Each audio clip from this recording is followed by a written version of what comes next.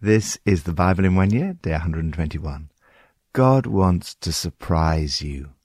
At the age of 18, I set out to read the entire New Testament in order to disprove Christianity. As I read, I was surprised to find that I became convinced that it was true. The last thing that I wanted to do was to become a Christian. I thought that that would ruin my life and make it boring by stopping me having any fun.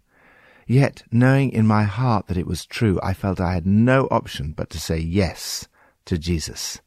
The moment I did so, to use the words that C.S. Lewis chose to describe his own experience of encountering Jesus, I was surprised by joy. Ever since, Jesus has never ceased to surprise me. God is the God of surprises. Jesus constantly surprised his followers, and he wants to continue to surprise you. Psalm 54. Save me, O God, by your name. Vindicate me by your might. Hear my prayer, O God. Listen to the words of my mouth. Arrogant foes are attacking me. Ruthless people are trying to kill me, people without regard for God. Surely God is my help. The Lord is the one who sustains me. Let evil recoil on those who slander me. In your faithfulness, destroy them. I will sacrifice a free will offering to you. I will praise your name, Lord, for it is good. You have delivered me from all my troubles, and my eyes have looked in triumph on my foes. Surprised by God's help. Even if the attacks are justified or partly justified, it's always surprising when we come under attack from people we do not know. David says, strangers are attacking me. I remember how surprised I was when I first started to read articles by people I'd never met attacking Alpha, HTB, and sometimes me personally. Surprise attacks can come from neighbors, work colleagues, or other sources. What I found even more surprising is how God intervenes to help us. Oh, look! God's right here helping. God is my helper and ally. He sustains us, and he brings deliverance from our troubles. As I look back over my own experience, deliverance has not always been instantaneous. It has sometimes taken months or even years. Yet I'm challenged by David's response. In the midst of the attacks, he says, I will sacrifice a free will offering to you. I will praise your name, O Lord, for it is good. The point of a free will offering was that there was no condition placed on the sacrifice.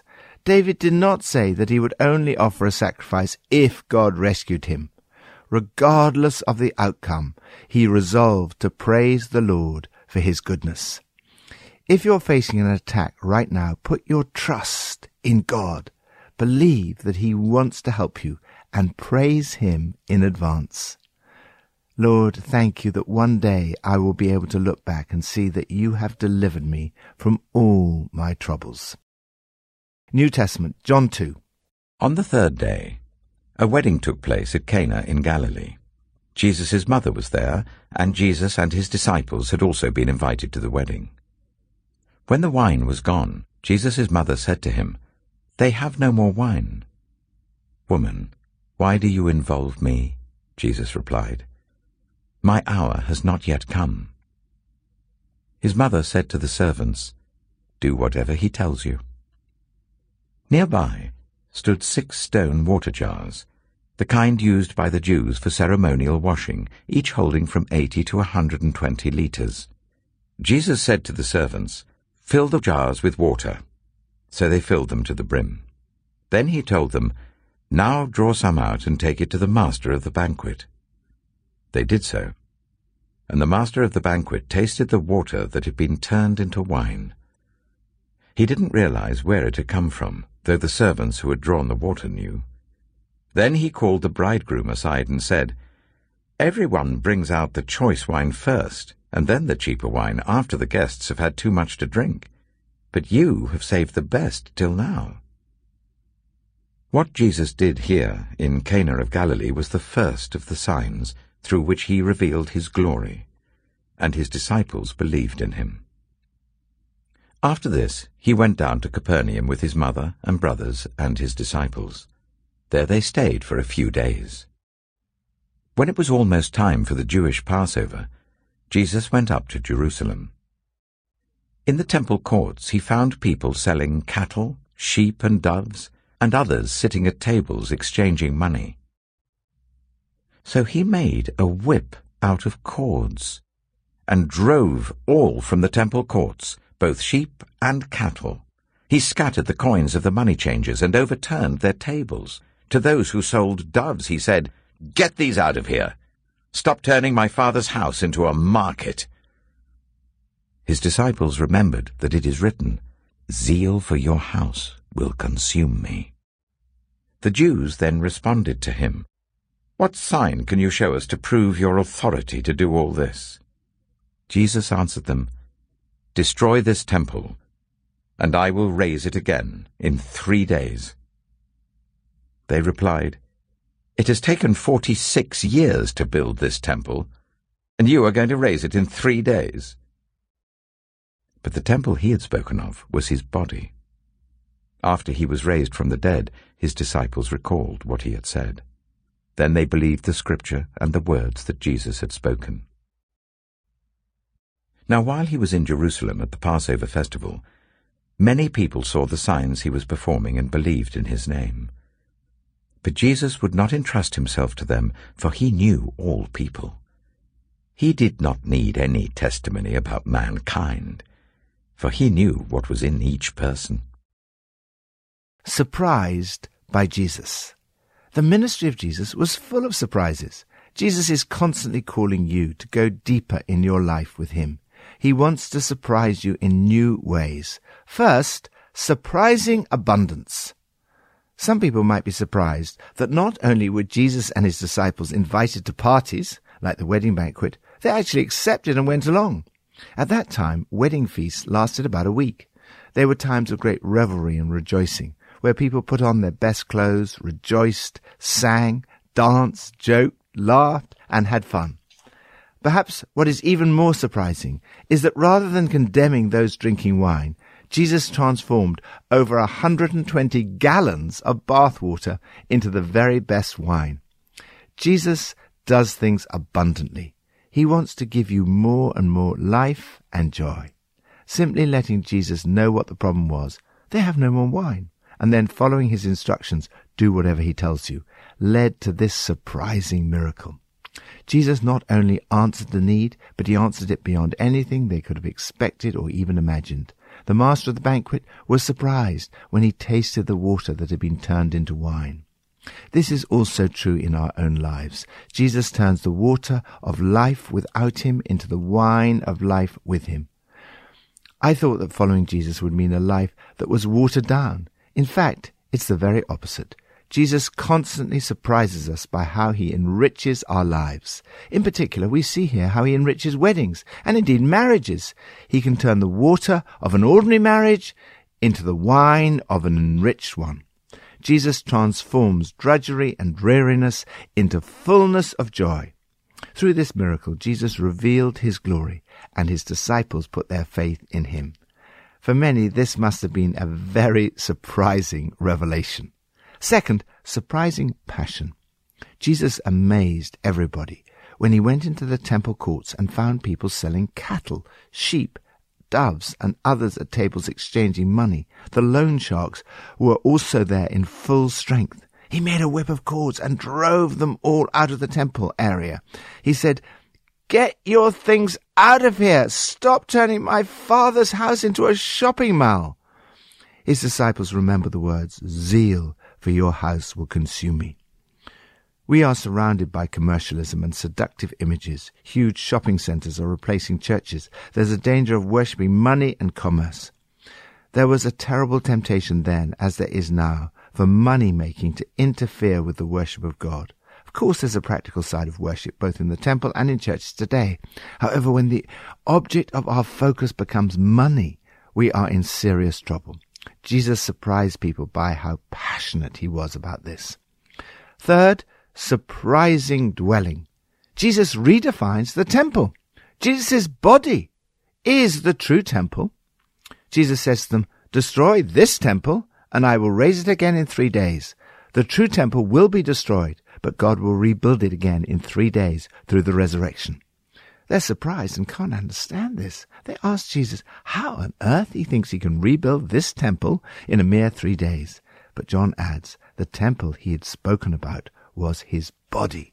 The temple was important because it was the symbolic dwelling place of God. It was where God and humanity met. These surprising words of Jesus show us that he himself is the new temple. He is the dwelling place of God on earth. Through Jesus, you are now called to be the home, the dwelling place of God. Your body is a temple of the Holy Spirit. Fourth, surprising wisdom. When people saw the miracles Jesus performed and what he was doing, many believed in his name. But John tells us Jesus would not entrust himself to them, for he knew all people. He did not need human testimony about them, for he knew what was in people. It's surprising to read that Jesus did not immediately trust these people, especially when we read that love always trusts. Jesus is realistic about human nature. We tend to look for the perfect spouse, perfect parents, perfect children, perfect friends, perfect leaders, and the perfect church. But these don't exist. All of us are flawed human beings. Recognizing this helps us to be more realistic and less disappointed and more forgiving in our relationships. We need the wisdom of Jesus in our dealings and in our relationships. We need to balance openness and loving trust with the wisdom and understanding of the human heart. Lord, thank you for Jesus. Help me to fix my eyes on him today so he can surprise me afresh with his wisdom, passion, love, and abundance. Old Testament, Joshua 19-21. The second lot came out for the tribe of Simeon according to its clans. Their inheritance lay within the territory of Judah.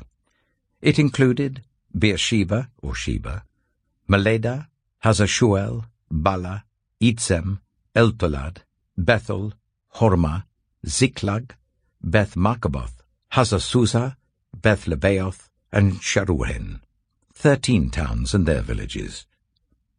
Ain, Rimmon, Ether, and Ashon, 4 towns and their villages, and all the villages around these towns as far as Baalath-Beer, Ramah in the Negev. This was the inheritance of the tribe of the Simeonites according to its clans. The inheritance of the Simeonites was taken from the share of Judah, because Judah's portion was more than they needed. So the Simeonites received their inheritance within the territory of Judah. The third lot came up for Zebulun according to its clans. The boundary of their inheritance went as far as Sarid. Going west, it ran to Maralah, touched Jabesheth, and extended to the ravine near Jokneam. It turned east from Sarid towards the sunrise to the territory of Kisloth-Tabor, and went on to Dabarath and up to Japhiah. Then it continued eastward to Gath-Hepher and Eth-Kazin. It came out at Rimmon and turned towards Neah. There the boundary went round on the north to Hanathon and ended at the valley of Iptha-El. Included were Katath, Nahalal, Shimron, Idalah, and Bethlehem.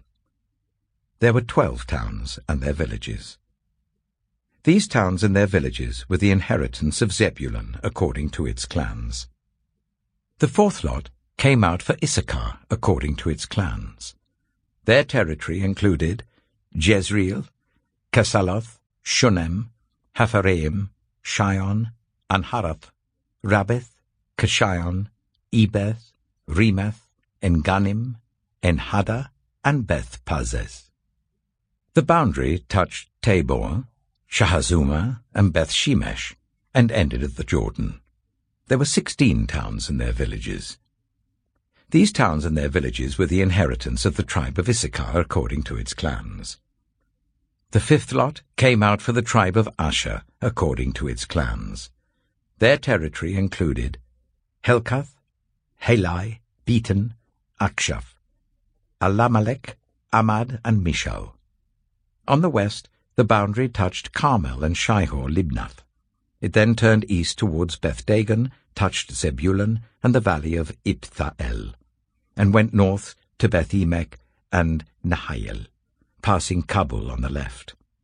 It went to Abdon, Rehob, Hammon, and Kana, as far as Greater Sidon.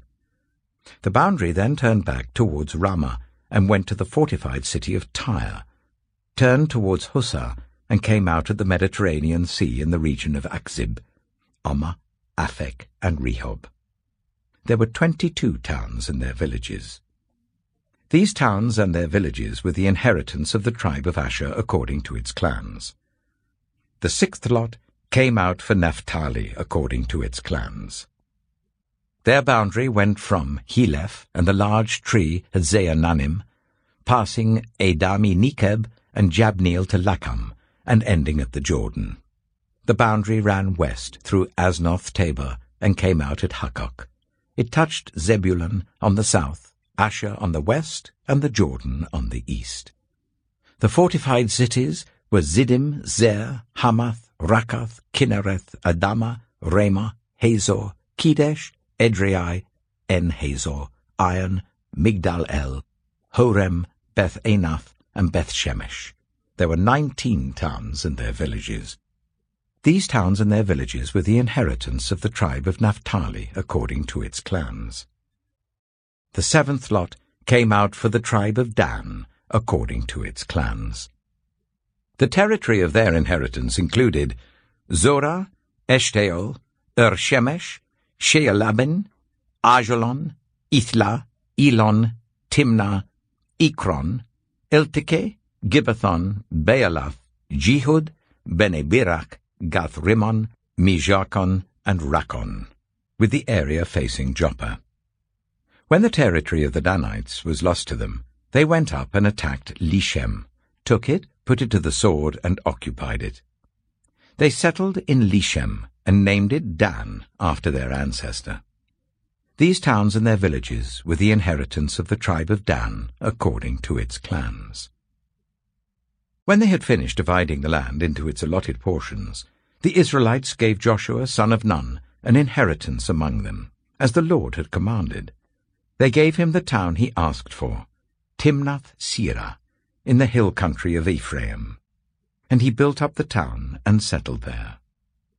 These are the territories that Eleazar the priest, Joshua son of Nun, and the heads of the tribal clans of Israel assigned by lot at Shiloh in the presence of the Lord at the entrance to the tent of meeting. And so they finished dividing the land. Joshua chapter 20. Then the Lord said to Joshua, "Tell the Israelites to designate the cities of refuge, as I instructed you through Moses, so that anyone who kills a person accidentally and unintentionally may flee there and find protection from the avenger of blood. When they flee to one of these cities, they are to stand in the entrance of the city gate and state their case before the elders of that city. Then the elders are to admit the fugitive into their city and provide a place to live among them.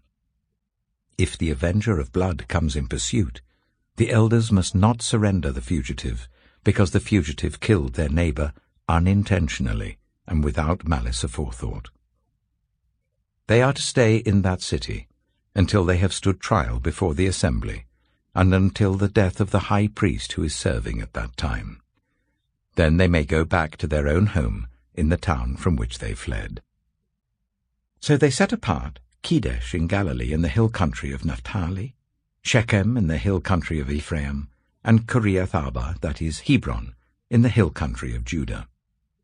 East of the Jordan, on the other side from Jericho, they designated Bezer in the wilderness, on the plateau in the tribe of Reuben, Ramoth in Gilead in the tribe of Gad, and Golan in Bashan in the tribe of Manasseh.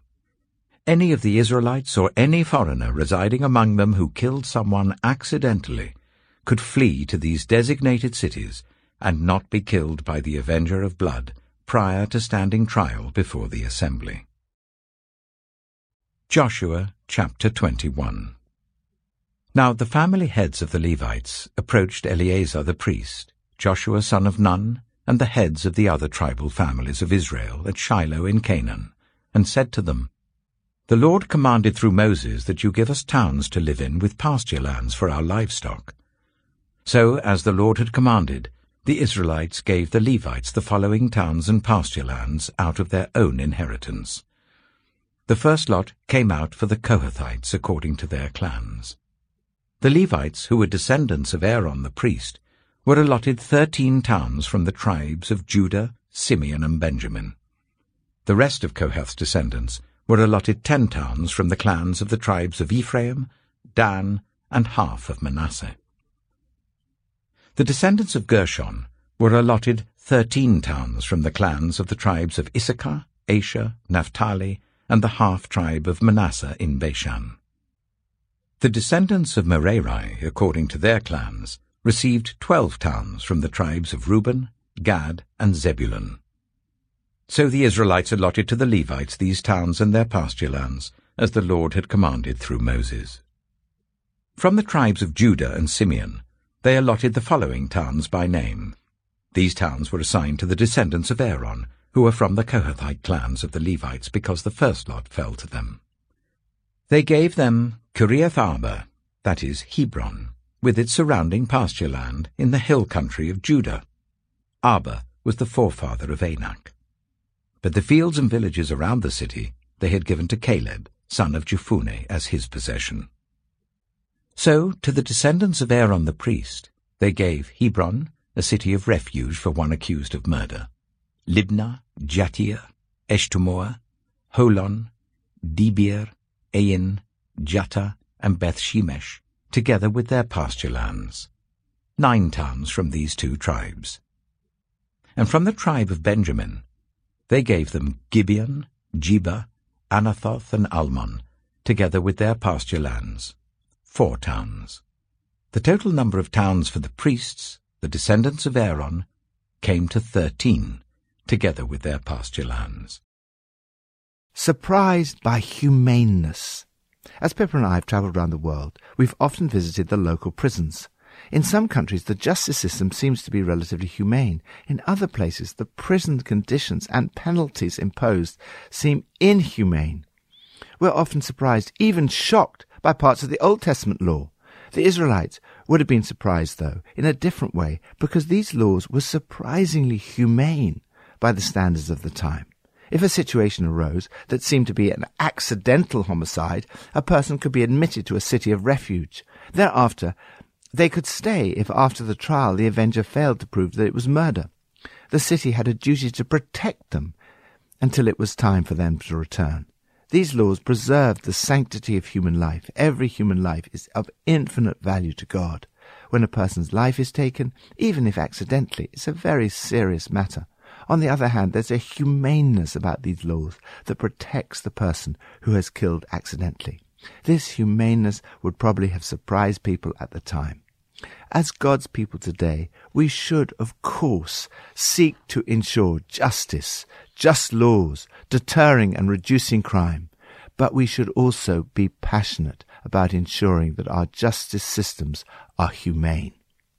Lord, help me in my own life and also in society to work towards just and humane laws.